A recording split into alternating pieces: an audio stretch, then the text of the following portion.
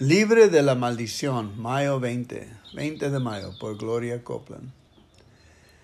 Cristo nos redimió de la maldición de la ley, hecho por nosotros maldición, porque está escrito, maldito todo el que es colgado en un madero.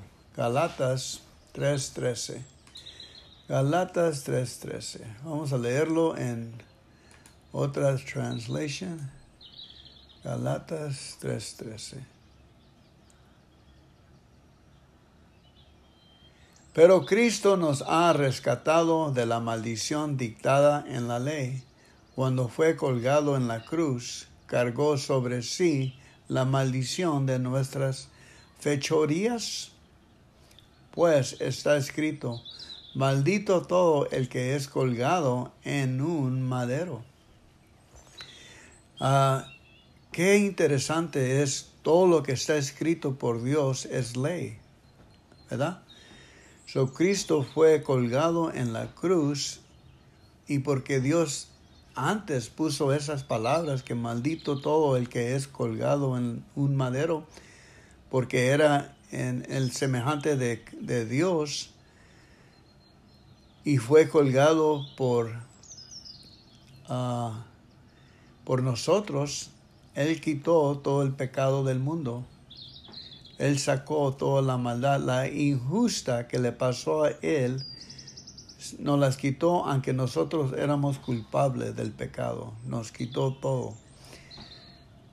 Y por eso es importante leer la palabra de Dios, porque está escrito. Cuando Jesús le dijo al diablo, está escrito, cada hombre debe vivir de la palabra de Dios, es nuestro pan. De ahí recibimos nuestro pan. De ahí recibimos todo lo que necesitamos de la palabra de Dios. No sea yo culpable por no tener algo, por no leer la Biblia. El Señor hizo las cosas muy fácil para nosotros, para obtener la vida, la eternidad y éxito y gozo aquí en este mundo. Por ley, bien fácil, leer la Biblia. Usted, dice la lección, usted sabe qué pasó. Satanás en forma de serpiente se le acercó a la esposa de Adán y la engañó para que desobedeciera a Dios. Aunque Adán no fue engañado, hizo lo mismo que ella. Ese día, cuando Satanás vino al huerto, no tenía ningún poder. Tuvo que entrar sigilosamente, sin hablar de manera directa con Adán, sino con su esposa. Adán estaba allí y debió haberlo echado afuera, pero no lo hizo. En vez de eso, descartó el mandato que Dios le había dado y obedeció a Satanás, y cuando lo hizo, Satanás se convirtió en su señor. Al doblar sus rodillas ante Satanás, Adán le otorgó la autoridad que Dios le había dado al hombre. Él hizo a Satanás el gobernador, el legítimo de la tierra. Las cosas cambiaron de inmediato. El pecado entró al mundo por un hombre, y por el pecado la muerte. Así la muerte pasó a todos los hombres. Romanos 5:2. De repente la tierra y todo lo que había en ella fueron malditos. Usted podría decir, entendido, ¿vamos a vivir bajo esa maldición el resto de nuestra vida? No había nada que Dios pudiera hacer. Si lo había y lo hizo, Él envió a Jesús. Gracias a Jesucristo, Dios nos libró de la maldición. Galatas 3:13, ya lo leímos. Usted fue rescatado del señorío de Satanás en el momento en que hizo a Jesucristo el Señor de su vida. Usted fue redimido de la maldición. No dije que la maldición ya no está allí. Lo está. Usted puede verla a su alrededor. Pero ahora tiene una opción. Usted posee autoridad sobre ella en el nombre de Jesús. Así que puede resistirla. Dios ha hecho todo lo que el amor puede hacer. Envió a Jesús para redimirle a ustedes de la maldición. El resto está en sus manos. Ahora debe apropiarse de lo que ha sido creado para usted. Ahora debe apropiarse de lo que se ha sido creado para usted. El Señor ya nos dio las llaves. Él está lleno de sangre. Él peleó por nosotros, recibió la maldición, nos quitó la maldición y nos entregó las llaves del reino de Dios. Y las llaves consisten en palabras, y las palabras consiste que están en la Biblia de Dios. Leyendo las palabras, Mateo, Juan, Lucas, Marcos, Hechos, Galatas, ser buen estudiante de la palabra de Dios, Salmos, Proverbios. De allí Jesús dijo, el hombre debe vivir por su pan, por cada palabra que sale de la boca de Dios. En otras palabras, el calambre y la respuesta ya está desde hecha.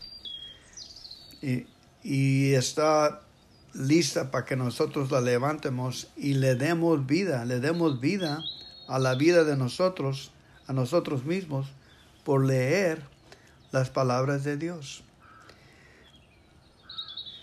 Leer. Romanos 5, 12 a 21 dice,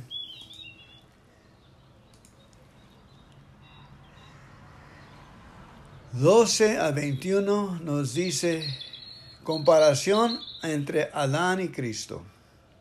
Cuando Adán pecó, el pecado entró en el mundo.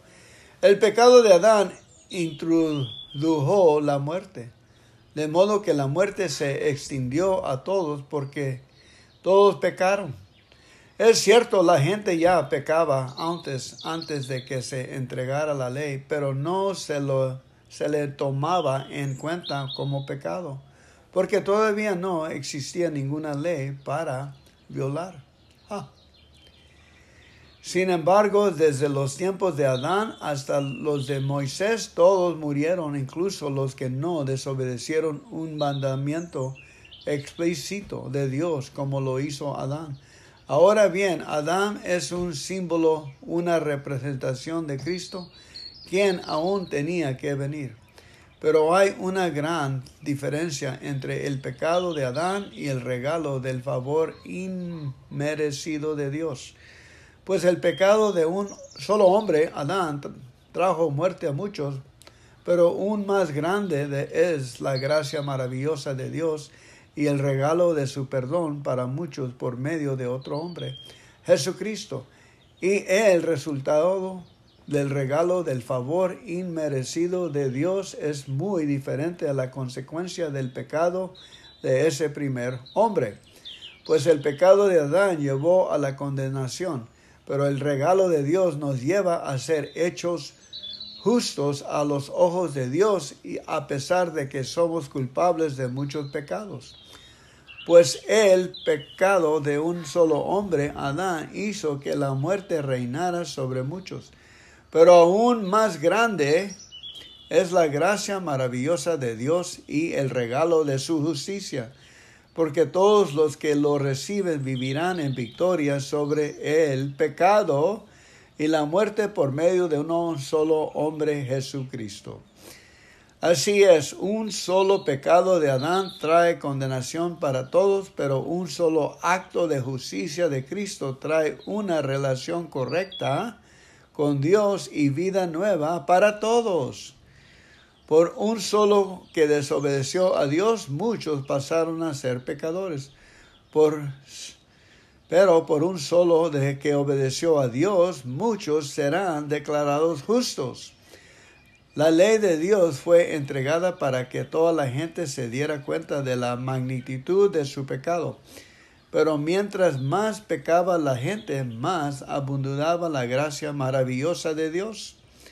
Entonces, así como el pecado reinó sobre todos y los llevó a la muerte, ahora reina en cambio la gracia maravillosa de Dios, la cual nos pone en la relación correcta con Él y nos da como resultado la vida eterna por medio de Jesucristo, nuestro Señor. Amén. Ahora, gracias a nuestro Señor Jesucristo, doy gracias por su justicia, por la santidad, por el amor, por la liberación del pecado, y voy cantando todo el día porque estoy lleno del regalo que Dios me ha dado. Aleluya, yo obedecí a Cristo Jesús, dije sí y amén. Ahora estoy libre en mi corazón de esa desobediencia que me tenía entregado en el pecado. Ahora soy libre. Amén. Ahora los resultados están en mí. ¿Qué voy a hacer con este regalo? El regalo de Dios. Dios los bendiga, familia. Estén astutos, estén listos, diligentes. Leer esa Biblia, caminen, leer, dando gracias a nuestro Señor Jesucristo por el regalo que nos has dado. Ese regalo es un tesoro magnífico que trabaja aquí, aunque el pecado nos trata de mochar los pies. Hay que darle gracias al Señor, que cada que el pecado nos ataca, le damos la gracia a Dios por el pecado, porque la gracia de Dios nos empuja más para adelante. No le tengan miedo al pecado. Den gracias a Dios por el pecado, porque por la parte de Jesucristo los empuja para al cielo, para mejorar, y el amor de Dios lo sentimos. Cálenlo. Gracias a Dios que la regué. Gracias a Dios que hice mal. Hay amor. Hay un regalo de perdón. Hay la gracia de Dios. Dios los bendiga, familia. Suelten su amor.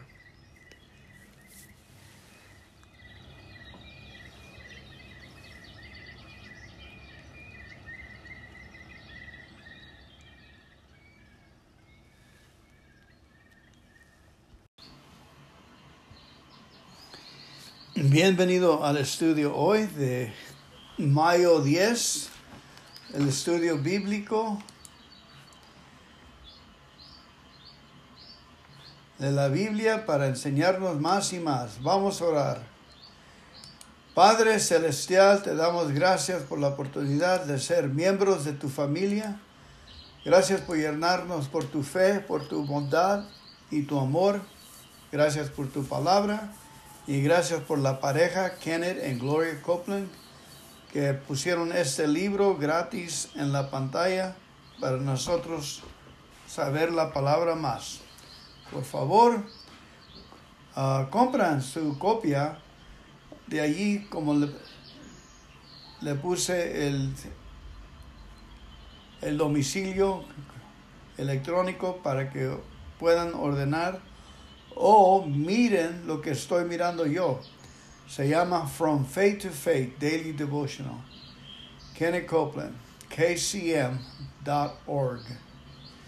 Hoy, el 10 de mayo, diríjase a la luz por Kenneth Copeland.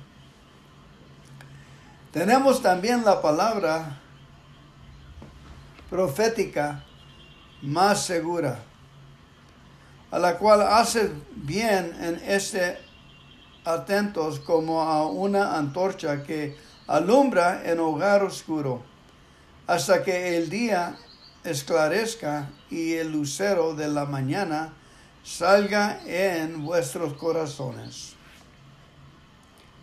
Segundo de Pedro 1:19.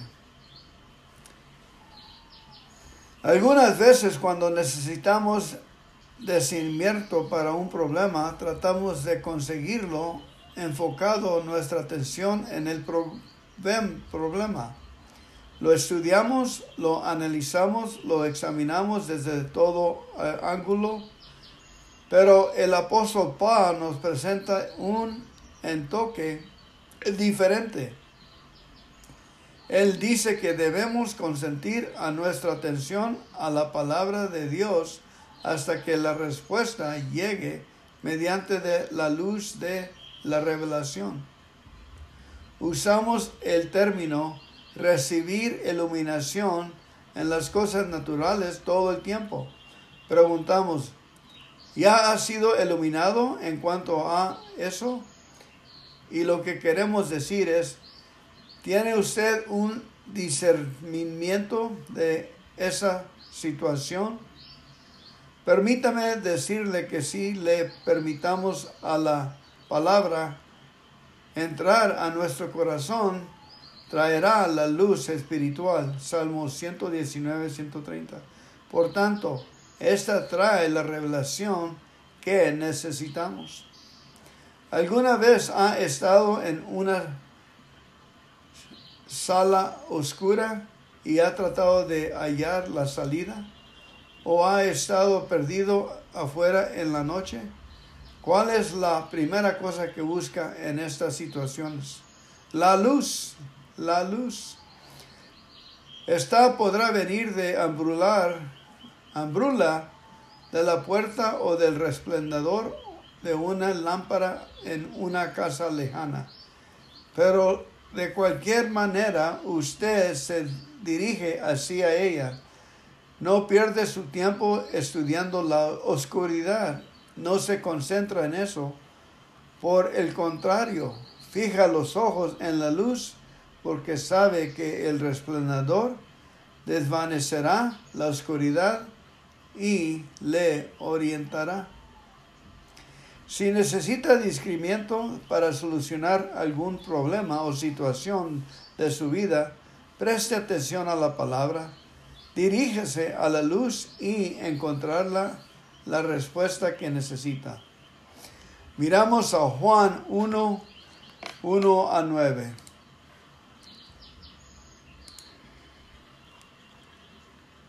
Juan 1, 1 a 9. La palabra luz y vida. Antes de que todo comenzara, ya existía aquel que es la palabra. La palabra estaba con Dios y la palabra era Dios. Cuando Dios creó todas las cosas, ahí estaba la palabra. Todo fue creado por la palabra y sin la palabra nada se hizo. De la palabra nace la vida y la palabra que es la vida es también nuestra luz. La luz alumbra en la oscuridad y nada puede destruirla. Dios envió a un hombre llamado Juan para que hablara con la gente y le convenciera de creer en la luz. Juan no era la luz, él solo vino para mostrar quién era la luz. Y la luz verdadera pronto llegará a este mundo. Aquel que es la palabra estaba en el mundo, Dios creó el mundo por medio de aquel que es la palabra, pero la gente no lo reconoció. La palabra vino a vivir en este mundo, pero su pueblo no lo aceptó. Pero aquellos que la aceptaron y creyeron en ella, llegaron a ser hijos de Dios.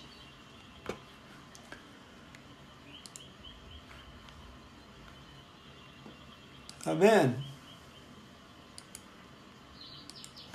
El 11 de mayo, por Kenneth Copeland. Nunca caiga. Segundo Timoteo 2:15.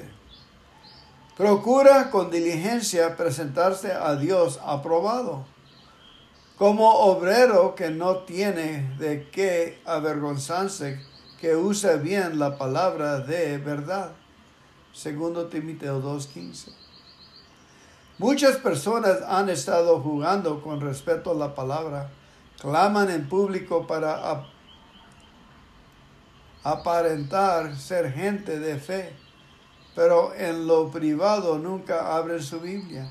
Luego, cuando vienen los problemas y tratan de permanecer firmes en la palabra, decaen en su vida espiritual.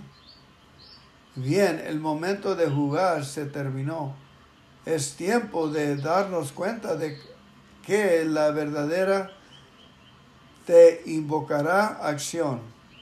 En Santiago 2:20 leemos que la fe sin obras o sin la acción correspondiendo está muerta. Si usted quiere la clase de fe que lo mantenga de pie mientras otros caen a su alrededor, necesita poner en práctica lo que se refiere a la palabra. Primero necesita estudiar. Usted puede estudiar la palabra de muchas maneras, no solo leerla, sino también escucharla con concordancias, diccionarios y otras guías de estudio. Pero si tiene una grabadora, también puede pasar la mitad del día escuchando cintas de enseñanzas. Es solo una manera de estudiar, pero es poderosa. Según vaya a un lugar donde se predique la palabra. Lo que leemos Romanos 10:17, la fe es por el oír, se está refiriendo a la palabra predicada. Siempre que comienzo a sentirme rodeado de problemas y se me dificulta escuchar a Dios, dejo todo y busco algún lugar donde puedo oír la predicación de la palabra. He recibido más respuestas de Dios de esa manera de lo que pueda relatar. Aunque el predicador no haya habido acerca de algo que está remotamente relacionado con con el que estoy luchando, y alguna palabra de escrituras comienza de repente a llevar mis pensamientos en cierta dirección, ahora comprendo. Esa es la respuesta a ese problema con el que está lidiando en las últimas 6 semanas, batallando. Tercero, necesito comenzar a confesar la palabra que ha oído. Encuentre la promesa de Dios relacionada a su situación y dígala en voz alta como si ya estuviera cumplido en su vida. Amén. Tome la palabra de Dios en serio, estúdiela y ponga atención cuando sea predicada. Confésala y sea un obrero tan diligente que el mismo diablo lo mire con temor y diga: allí está un creyente que no está jugando. Amén. Segundo de Pedro 1, 3-10. Segundo de Pedro.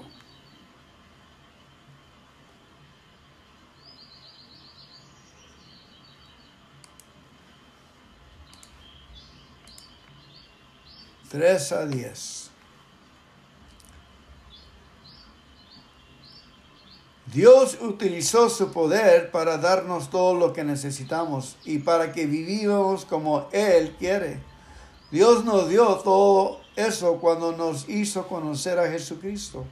Por medio de Él nos eligió para que seamos parte de su reino maravilloso. Además nos ha dado todas las cosas importantes y valiosas que nos prometió. Por medio de ellas ustedes podrán ser como Dios y no como la gente pecadora de este mundo, porque los malos deseos de esta gente destruyen a los demás.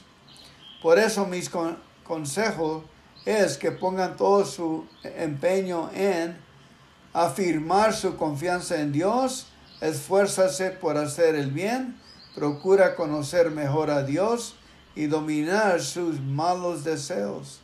Además deben ser pacientes, entregar su vida a Dios, estimar a sus hermanos en Cristo y sobre todo amar a todos por igual. si usted conocen a Jesucristo, harán todo esto y tratarán de hacerlo cada vez mejor. Así vivirán haciendo el bien. Pero quien no lo hace, así es como si estuviera ciego y olvida que Dios le ha perdonado todo lo malo que hizo. Hermanos, Dios los ha elegido para formar parte de su pueblo, y si quieren serlo para siempre, deben esforzarse más por hacer todo esto. De ese modo nunca fracasará en su vida cristiana, y Dios con gusto les dará la bienvenida en el reino de nuestro Señor Salvador Jesucristo, que reina para siempre y siempre, Señor. Amén.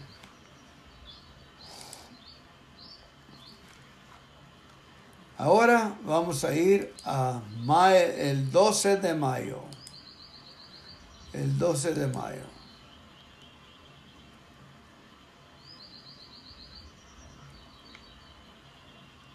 Por Kerry Copeland.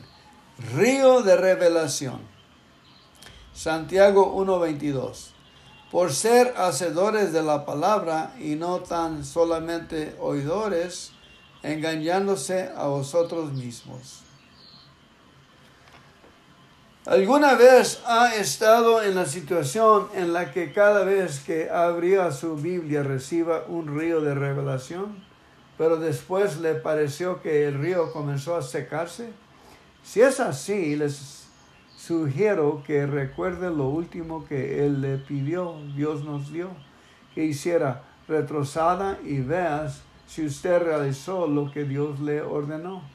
Si no lo hizo, comience de nuevo y medite en eso que Dios le dijo, y luego póngalo en práctica en su vida.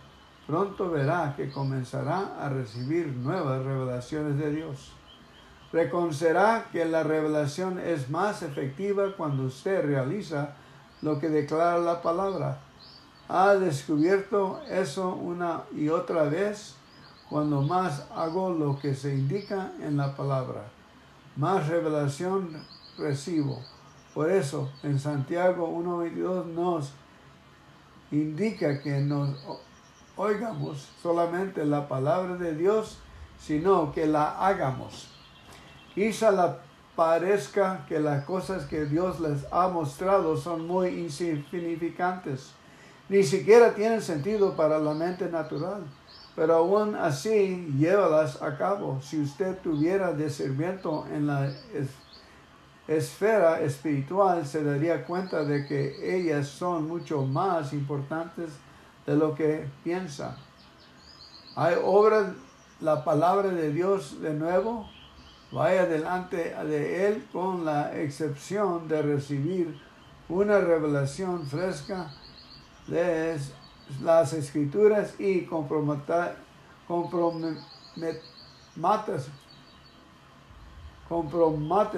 a ser obediente. Sea un hacedor de las revelaciones de Dios y no tan solo un oidor, y su río nunca se secará. Escritura de la alianza es Santiago 1:22-27. Santiago 1:22-27.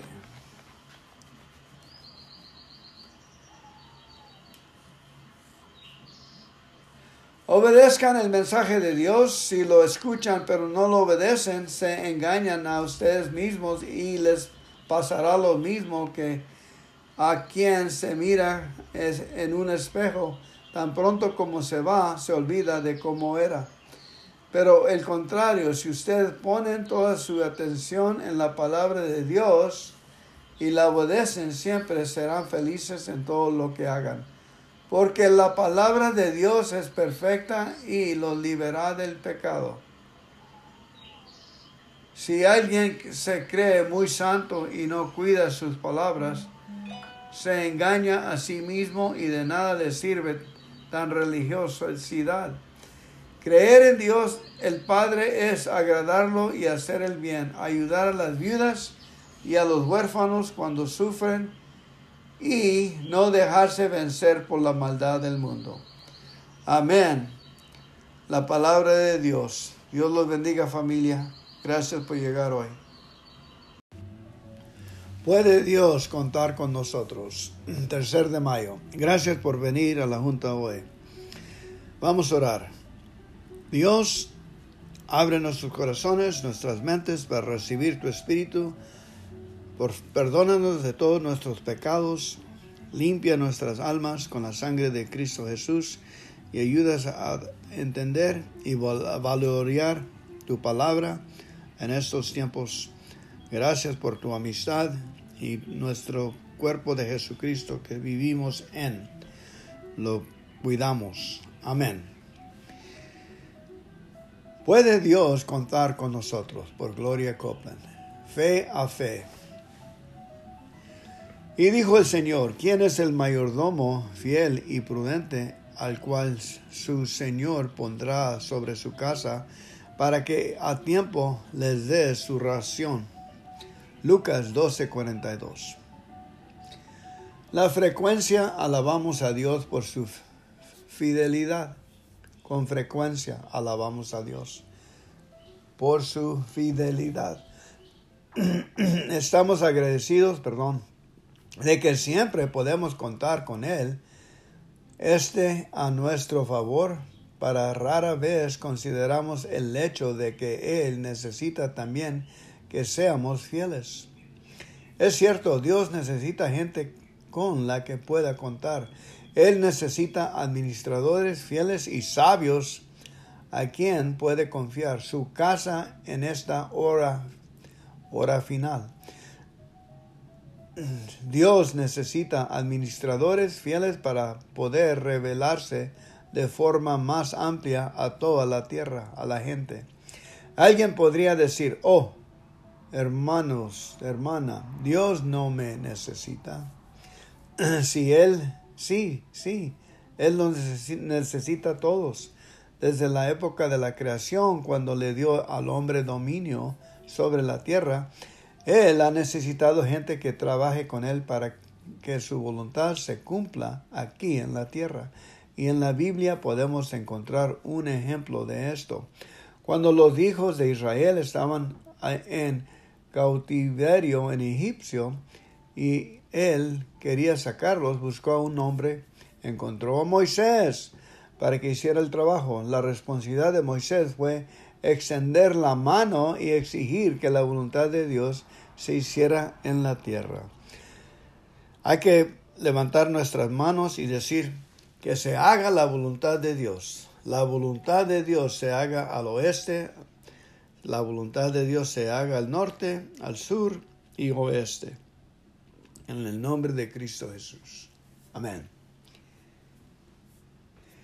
¿Por qué Dios escogió a Moisés? Porque necesitaba a alguien que fuera fiel y se atreviera a actuar conforme a su palabra. Necesitaba a alguien con quien pudiera contar. Y él sabía que Moisés era esa clase de hombre. En Salmos 103, versículo 7 leemos, sus caminos notificó a Moisés y a los hijos de Israel sus obras. Si Moisés no hubiera sido fiel en conocer los cambios de corazón, el pueblo de Israel jamás habría visto las obras de Dios. Dios le necesita a ustedes, así como necesito a Moisés. Él necesita que ustedes sea fiel y esté atento a las cosas espirituales. Necesita que sea alguien en quien Él pueda confiar, que conozca su palabra y sea obediente a ella. Dios necesita que usted sea un administrador que extienda su mano como Moisés lo hizo, para que Él pueda realizar señales y prodigios entre la gente. ¿Será usted fiel? Es una decisión que solo usted podría tomar. Nadie más podrá decidir en su lugar ahora mismo comprometerse a ser un siervo fiel y prudente. Diga en su corazón y con su boca, Dios puede contar conmigo. Amén. Hay que leer un poco de Salmos. Salmos 123.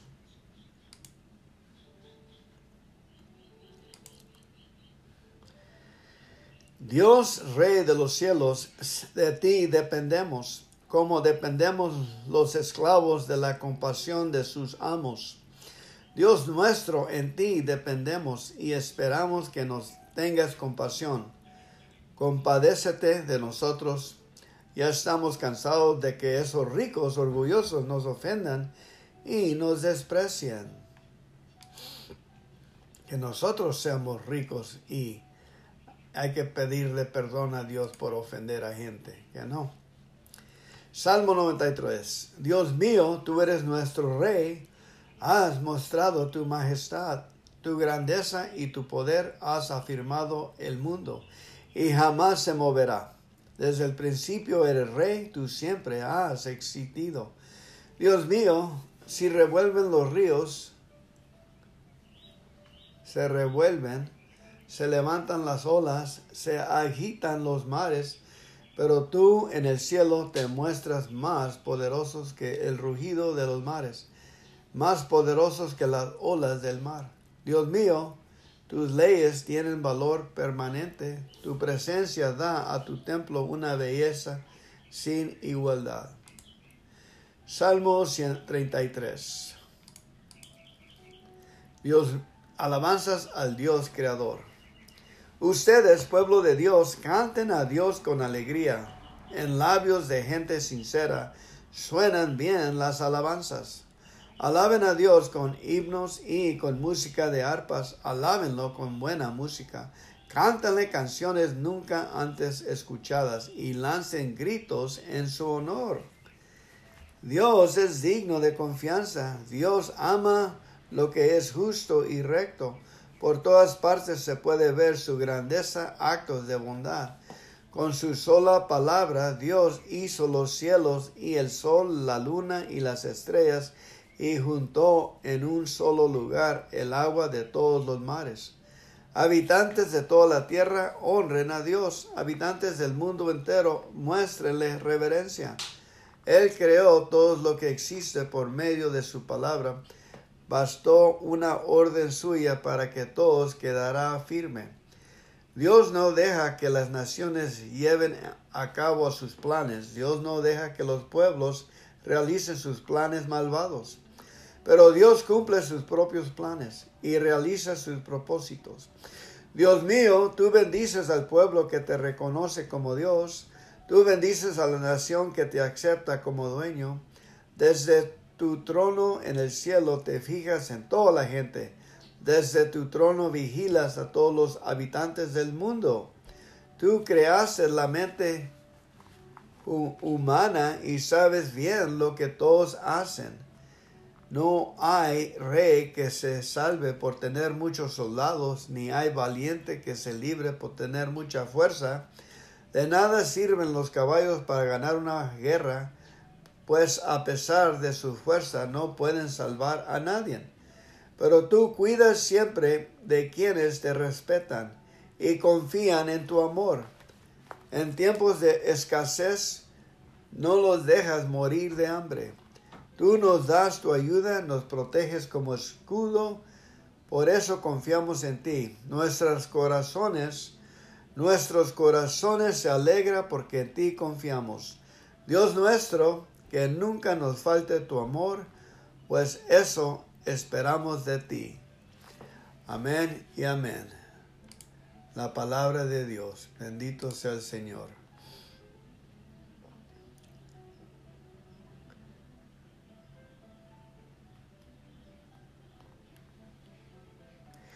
Yo me acuesto y me duermo y vuelvo a despertar porque tú vigilas mi sueño. No me asustan los muchos enemigos que me tienen acorralado. Salmo 3. Dios mío, levántate y ponme a salvo. Rómpeles la cara a mis enemigos, rómpeles los dientes a los malvados.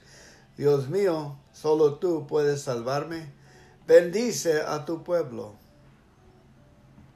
Solo tú, Dios mío, me proteges como escudo y con tu poder me das nueva vida.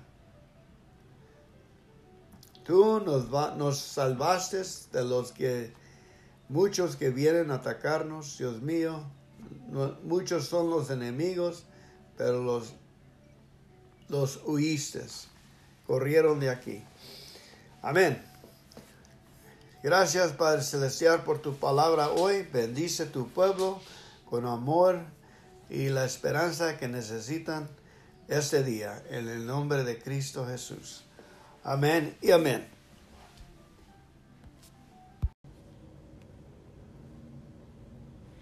Proverbios 5.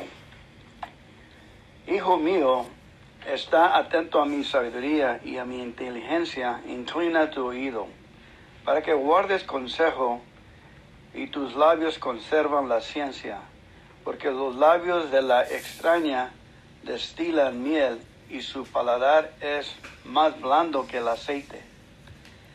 Mas su fin es embargo como el ajenjo,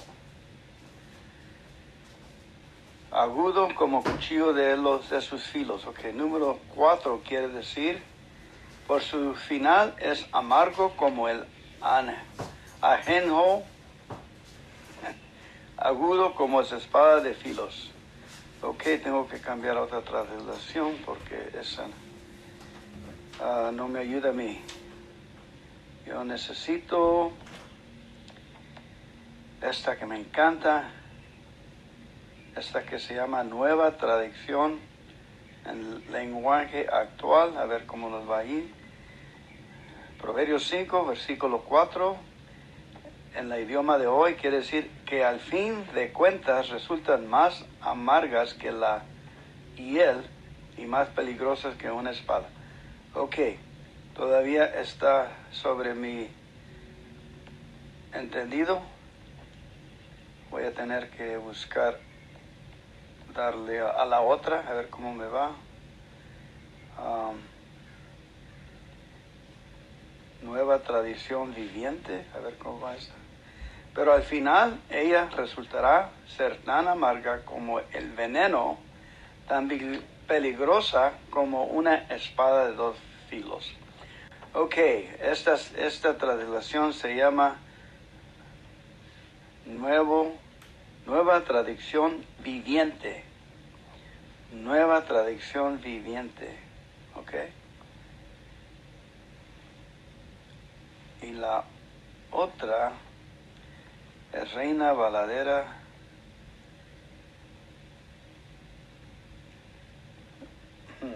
de la más antigua. Okay. Y ahí vienen los dos sonidos. Ok, número 6 dice, sus caminos son instables, no los conocerás si no consideras el camino de vida. Ahora pues, hijo, oíme, y no os apartéis de la razón de mi boca. Aleja de ella tu camino y no te acerques a la puerta de su casa, porque no des a los extraños tu honor y a tus años al cruel. Ok, número 9, quiere decir, si lo haces, perderás el honor y perderás todo lo que has logrado a manos de gente que no tienen compasión. Ok, no digas que nadie te dijo. Ok. Número 10, porque no se harten los extraños de tu fuerza y tus trabajos están en casa del extraño. Ok, este 10 es parte de ella. Dice, gente extraña consumirá tus riquezas y otros disfrutará del fruto de tu trabajo. Al final, número 11, gemirás de angustia cuando la enfermedad consuma tu cuerpo. Dirás, cuánto odié la disciplina, sin tan solo no hubiera despreciado todas las advertencias. ¿Por qué no escuché a mis maestros? ¿Por qué no presté atención a mis instructores? He llegado al borde de la ruina y ahora mi vergüenza será conocida por todos. Eso fue 14. Número 10 dice otra vez, ¿por qué no se harten los extraños de tu fuerza y tus trabajos estén en casa del extraño y gimas en tus postrimerías cuando se consumire tu carne y tu cuerpo? Y digas, ¿cómo aborrecí el consejo y mi corazón menospreció la represión? Y no oí la voz de los que me adoctrinaban, y a los que me enseñaban no incliné mi oído. Casi en todo mal he estado en medio de la sociedad y de la congregación. Número 15. Bebe el agua de tu cisterna y a los raudales de tu pozo, derrámense por de fuera tus fuentes, en las plazas los ríos de aguas, sean para ti solo y no para los extraños contigo. Sea bendito tu manantial y alégrate con la mujer de tu moquedad. Como sierva amada y graciosa corza, sus pechos te satisfagan en todo tiempo y en su amor recréate siempre. Ok, beautiful. 15 a 20, ahora lo vamos a leer en el idioma de hoy, empezando. Bebe agua de tu propio pozo, comparte tu amor únicamente con tu esposa. ¿Para qué derramar por las calles el agua de tus manantiales, teniendo sexo con cualquiera? Deben reservarla solo para los dos, jamás la comparten con desconocidos. Que tu esposa sea una fuente de bendición para ti, alégrate con la esposa de tu juventud.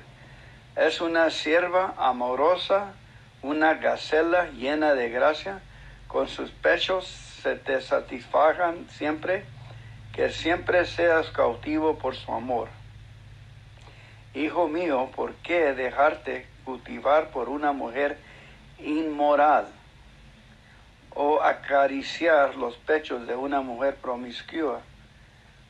El 21, pues el Señor ve con claridad lo que hace el hombre, examina cada senda que toma. Un hombre malvado queda preso por sus propios pecados, son cuerdas que lo atrapan y no lo sueltan. Morirá por falta de control propio, se perderá a causa de su gran insensatez. Ok, 21, 20. ¿Y por qué, hijo mío? Esta es la antigua.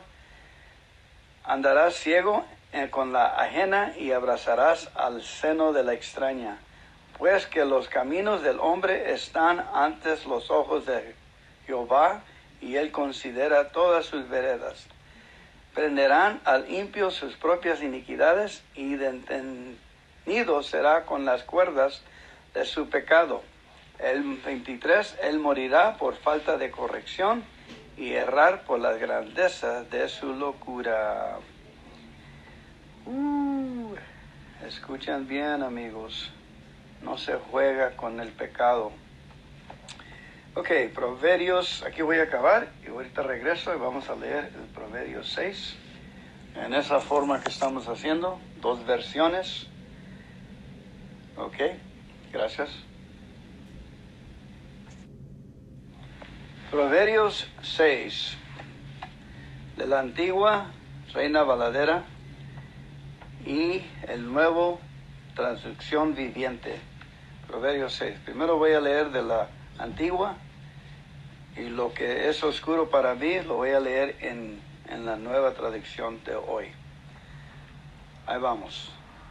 Versículo 1. Hijo mío, si salieres fiador por tu amigo, si tocases tu mano por el extraño, enlazado eres con las palabras de tu boca, enlazado, y preso con las razones de tu boca.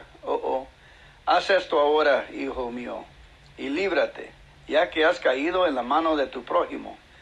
Ve, humíllate y asegúrate de tu amigo. No des sueño a tus ojos, ni a tus párpados adormecimiento. Escápate como el corzo de la mano del cazador y como el ave de la mano del parencero. Ve a la hormiga, oh perezoso, mira sus caminos y sé sabio. la cual no teniendo capitán, ni gobernador, ni señor, prepara en el verano su comida y alega con tiempo de su siega su mantenimiento, de la siega. Perezoso, ¿hasta cuándo has de dormir? ¿Cuándo te levantarás de tu sueño? Un poco de sueño, un poco de dormitar y cruzar por un poco las manos para reposo. Así vendrá tu necesidad como caminante y tu pobreza como hombre de escudo. Ok, de ahí vamos a leerla otra vez. 11 versículos en la Nueva Traducción. Dice: Hijo mío, si has salido fiador por la deuda de un amigo o has aceptado garantizar la deuda de un extraño, si quedaste atrapado por el acuerdo que hiciste y estás enredado por tus palabras, sigue mi consejo y sálvate, pues te has puesto a merced de tu amigo. Ahora trágate tu orgullo, ve y suplica que tu amigo borre tu nombre. No postergues el asunto, hazlo enseguida. No descanses hasta haberlo realizado. Sálvate como una gacela que escapa del cazador, como un pájaro que huye de la red. Tú, holgazán, aprende una lección de las hormigas. Aprende lo que hacen y hazte sabio. A pesar de que no tienen príncipe, ni gobernador, ni líder que las haga trabajar, se esfuerzan todo el verano, juntando alimento para el invierno. Pero tú, holgazán, ¿hasta cuándo seguirás durmiendo? ¿Cuándo despertarás? ¿Un rato más de sueño? ¿Una breve siesta? ¿Un pequeño descanso cruzando de brazos? Entonces la pobreza te asaltará como un bandido. La escasez te atacará como un ladrón armado. Antigua versión. El hombre malo, número 12. El hombre malo, el hombre depravado, anda en perversidad de boca. Guiña de sus ojos, habla con sus pies, indica con sus dedos. Perversidades hay en su corazón, anda pensando mal en todo tiempo, enciende rencillas. Por tanto, su calamidad vendrá de repente, súbitamente será quebrantado y no habrá remedio. 6 cosas aborrece Jehová y 7 abomina a su alma. Ok, vamos a leer de ahí del 12 a 15 en la Nueva Traducción de hoy. Número 12. ¿Cómo son las personas despreciables y perversas? Nunca dejan de mentir. Demuestran su engaño al guiñar con los ojos, al dar golpes suaves con los pies o hacer gestos con los dedos. Sus corazones pervertidos traman el mal y andan siempre provocando problemas. Sin embargo, serán destruidos de repente, quebrantados en un instante y sin la menor esperanza de recuperarse. Wow. Ok, antigua versión, versículo 16. 6 cosas aborrece Jehová y aún 7 abomina su alma. Los ojos altivos, la lengua mentirosa, las manos derramadoras de sangre inocente, el corazón que maquina pensamientos iniquios, los pies presurosos para correr al mal, el testigo falso que habla mentiras y el que enciende rencillas entre los hermanos. Guarda, hijo mío, el mandamiento de tu padre y no dejes la enseñanza de tu madre. Atalos siempre en tu corazón, enlázalos en tu cuello. Te guiarán cuando anduvieres, cuando durmieres, te guardarán, hablarán contigo cuando despartes, porque el mandamiento es antorcha y la enseñanza luz y camino de vida, las represiones de la enseñanza.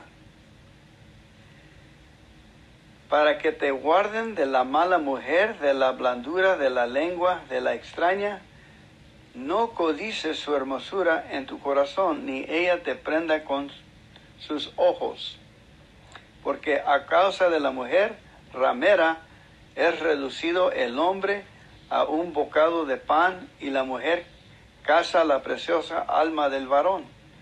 ¿Tomará el hombre fuego en su seno, sin que sus vestidos se quemen? ¿Andará el hombre sobre la brasa sin que sus pies se abrasen? Dígame. Así el que entraré a la mujer de su prójimo no será sin culpa cualquier que la tocaré. No tienen en poco al ladrón cuando hurtarle para saciar su alma teniendo hambre, empero tomando paga las centenas de toda la sustancia de su casa. Mas el que comete adulterio con la mujer es falto de entendimiento, corrompe su alma el que tal hace. Plaga y vergüenza hallará, y su afrente nunca será raída. Pero los celos son el furor del hombre, y no perdona en el día de la venganza. No tendrá respeto a ninguna redención, ni quiera perdonará, aunque multiplique los dones. Ok, la vamos a leer en la nueva versión. Ok, leímos mucho.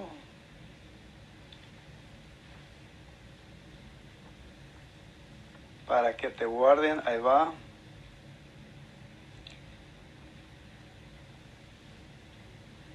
Guarda, hijo mío, el mandamiento de tu padre.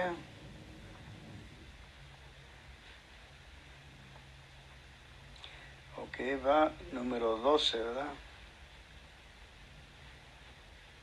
Empezamos en 12. El hombre malo, el hombre depravado, anda en perversidad de boca. Ok, ya leímos eso, ¿no? Guiña sus ojos bajo con sus pies, indica con sus dedos. Perversidades hay en su corazón, anda pensando mal en todo tiempo, enciende rencillas. Ok, vamos a leerlo otra vez. ¿Cómo son las personas despreciables y perversas? Nunca dejan de mentir, demuestran su engaño al guiñar con los ojos, a dar golpes suaves con los pies y a hacer gestos con los dedos. Ya leímos estos. Sus corazones pervertidos traman el mal y andan siempre provocando problemas. Sin embargo, serán destruidos de repente, quebrantados en un instante y sin la menor esperanza recuperarse. 16. Ahí le va, ahí es donde paramos. Hay 6 cosas que el Señor odia, no son 7 las que detesta: los ojos arrogantes, la lengua mentirosa, las manos que matan al inocente, el corazón que trama el mal, los pies que corren a hacer lo malo, el testigo falso que respira mentiras, y el que siembra discordia en una familia. Hijo mío, obedece los mandatos de tu padre y no descuides la instrucción de tu madre. Guarda siempre sus palabras en tu corazón, atalas alrededor de tu cuello. Cuando camines, su consejo te guiará. Cuando duermas, te protegerá. Cuando despiertes, te orientará. Pues su mandato es una lámpara y su instrucción es una luz. Su disciplina correctiva es el camino que lleva a la vida. Protegerán de la mujer inmoral, de la lengua suave de la mujer promiscua.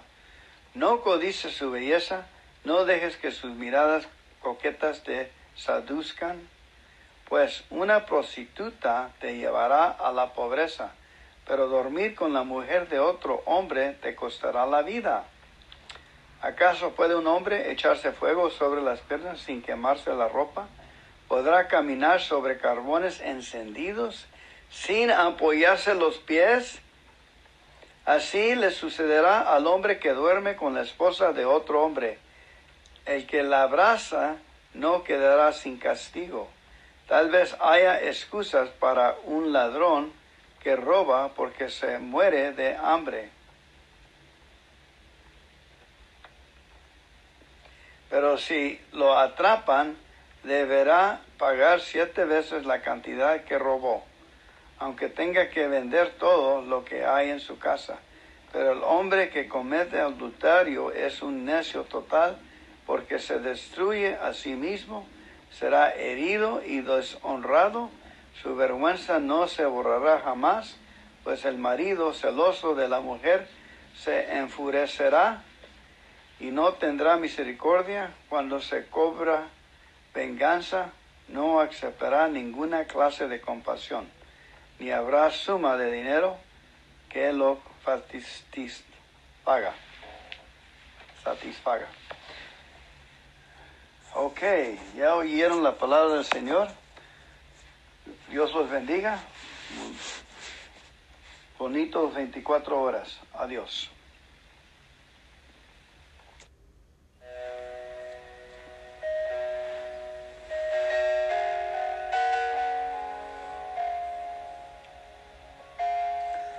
Proverbios 8.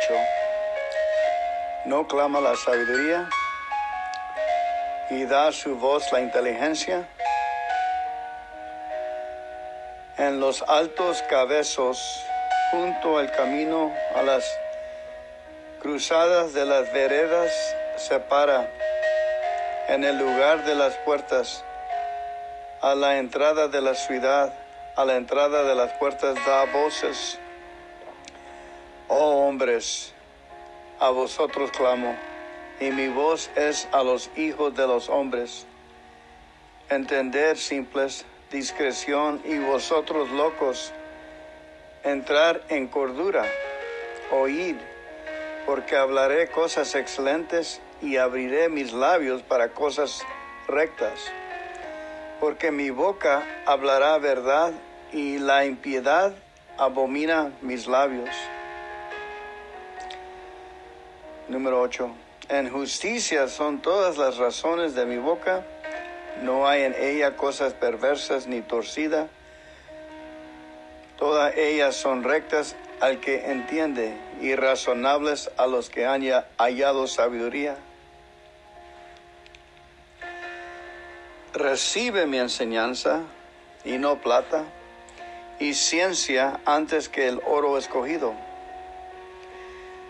Porque mejor es la sabiduría que las piedras preciosas, y todas las cosas que se pueden desear no son de comparar con ella. Yo, la sabiduría, habito con la discreción y hallo la ciencia de los consejos. El temor de Jehová es aborrecer el mal, la soberbia y la arrogancia, y el mal camino y la boca perversa aborrezco. Conmigo está el consejo y el ser. Yo soy la inteligencia, mía es la fortaleza. Por mí reinan los reyes y los príncipes determinan justicia. Por mí dominan los príncipes y todos los gobernadores juzgan la tierra.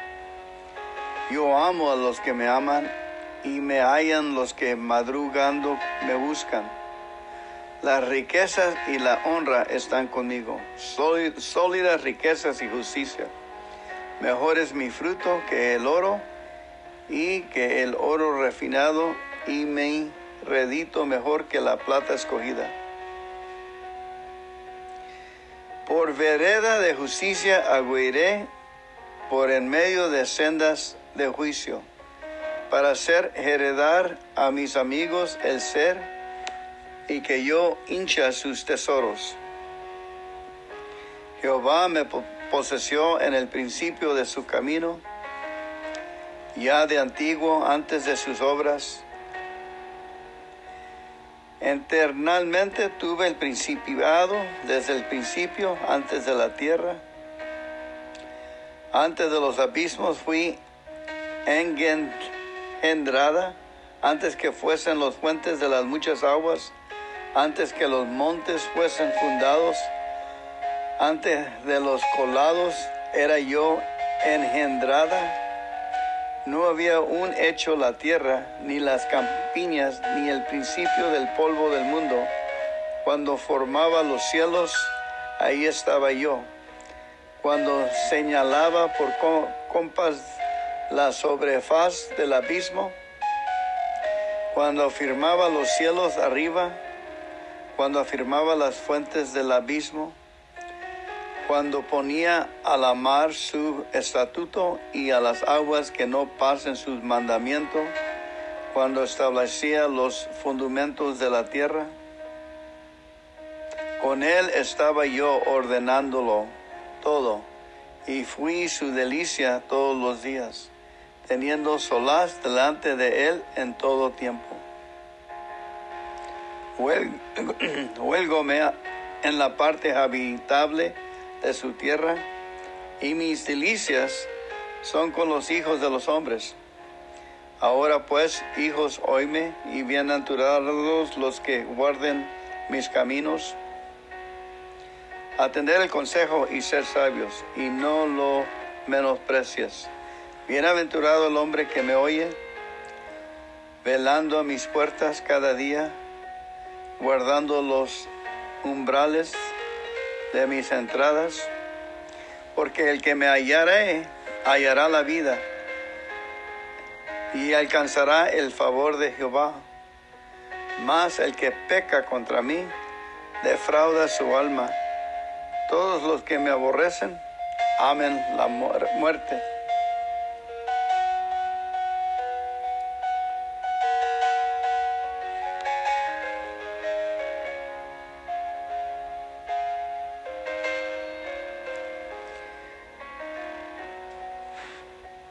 Ahora vamos a leer Proverbios 8, la traducción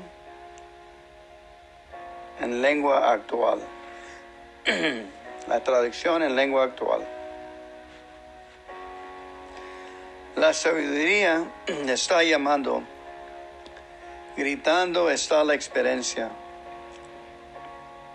Se para a la orilla del camino o la mitad de la calle. Proverbios 8, versículo 3. Se para junto a los portones a la entrada de la ciudad y grita a voz en cuello. Gente de todo el mundo, a ustedes estoy llamando, jovencitos ignorantes, muchachitos inexpertos. Piensen bien lo que hacen. Préstenme atención, pues voy a decirles algo importante. No me gusta la mentira ni tampoco la hipocresía. Siempre digo la verdad. La gente que sabe entender reconoce que mis palabras son justas y verdaderas. No busquen las riquezas, mejor busquen mis enseñanzas y adquieren mis conocimientos, pues son más valiosos que el oro y la plata. Los más ricos tesoros no se comparan conmigo. Yo soy la sabiduría, a mi compañera es la experiencia. Siempre pienso antes de actuar. Los que obedecen a Dios aborrecen la maldad, y aborrezco a la gente que es orgullosa y presumida, que nunca dice la verdad, ni vive como él es debido. Yo tengo en mi poder el consejo y el buen juicio, el valor y el entendimiento. Yo hago que actúen con justicia reyes, príncipes y gobernantes. Yo amo a los que me aman y me dejo encontrar por todos los que me buscan. Mis compañeras son la riqueza y el honor, la abundancia y la justicia. Lo que tengo para ofrecer vale más que el oro y la plata. Siempre actúo con justicia y lleno de riquezas a todos los que me aman. Dios fue quien me creó, me formó desde el principio, desde antes de crear el mundo. Aún no había creado nada cuando me hizo nacer a mí. Nací cuando aún no había mares ni manantiales. Nací mucho antes de que Dios hiciera los cerros y las montañas, la tierra y sus paisajes. Yo vi cuando Dios puso el cielo azul sobre los mares, cuando puso las nubes en el cielo y el cerro las fuentes del gran mar, cuando les ordenó a las aguas no salirse de sus límites. Cuando Dios afirmó la tierra, yo estaba allí a su lado como su consejera. Mi dicha de todos los días era siempre gozar de su presencia. El mundo creado por Dios me llenaba de alegría. La humanidad creada por Dios me llenaba de felicidad. Querido jovencito, escúchame bien. Dios te bendecirá si sigues mis consejos. Acepta mis enseñanzas, no las rechaces. Piensa con la cabeza. Si todos los días vienes a mi casa y escuchas mis enseñanzas, Dios te bendecirá. Si todos los días vienes a mi casa y escuchas mis enseñanzas, Dios te bendecirá. Los que me encuentran también la vida y reciben bendiciones de Dios. Pero los que me ofenden ponen su vida en peligro. Odiarme es amar la muerte.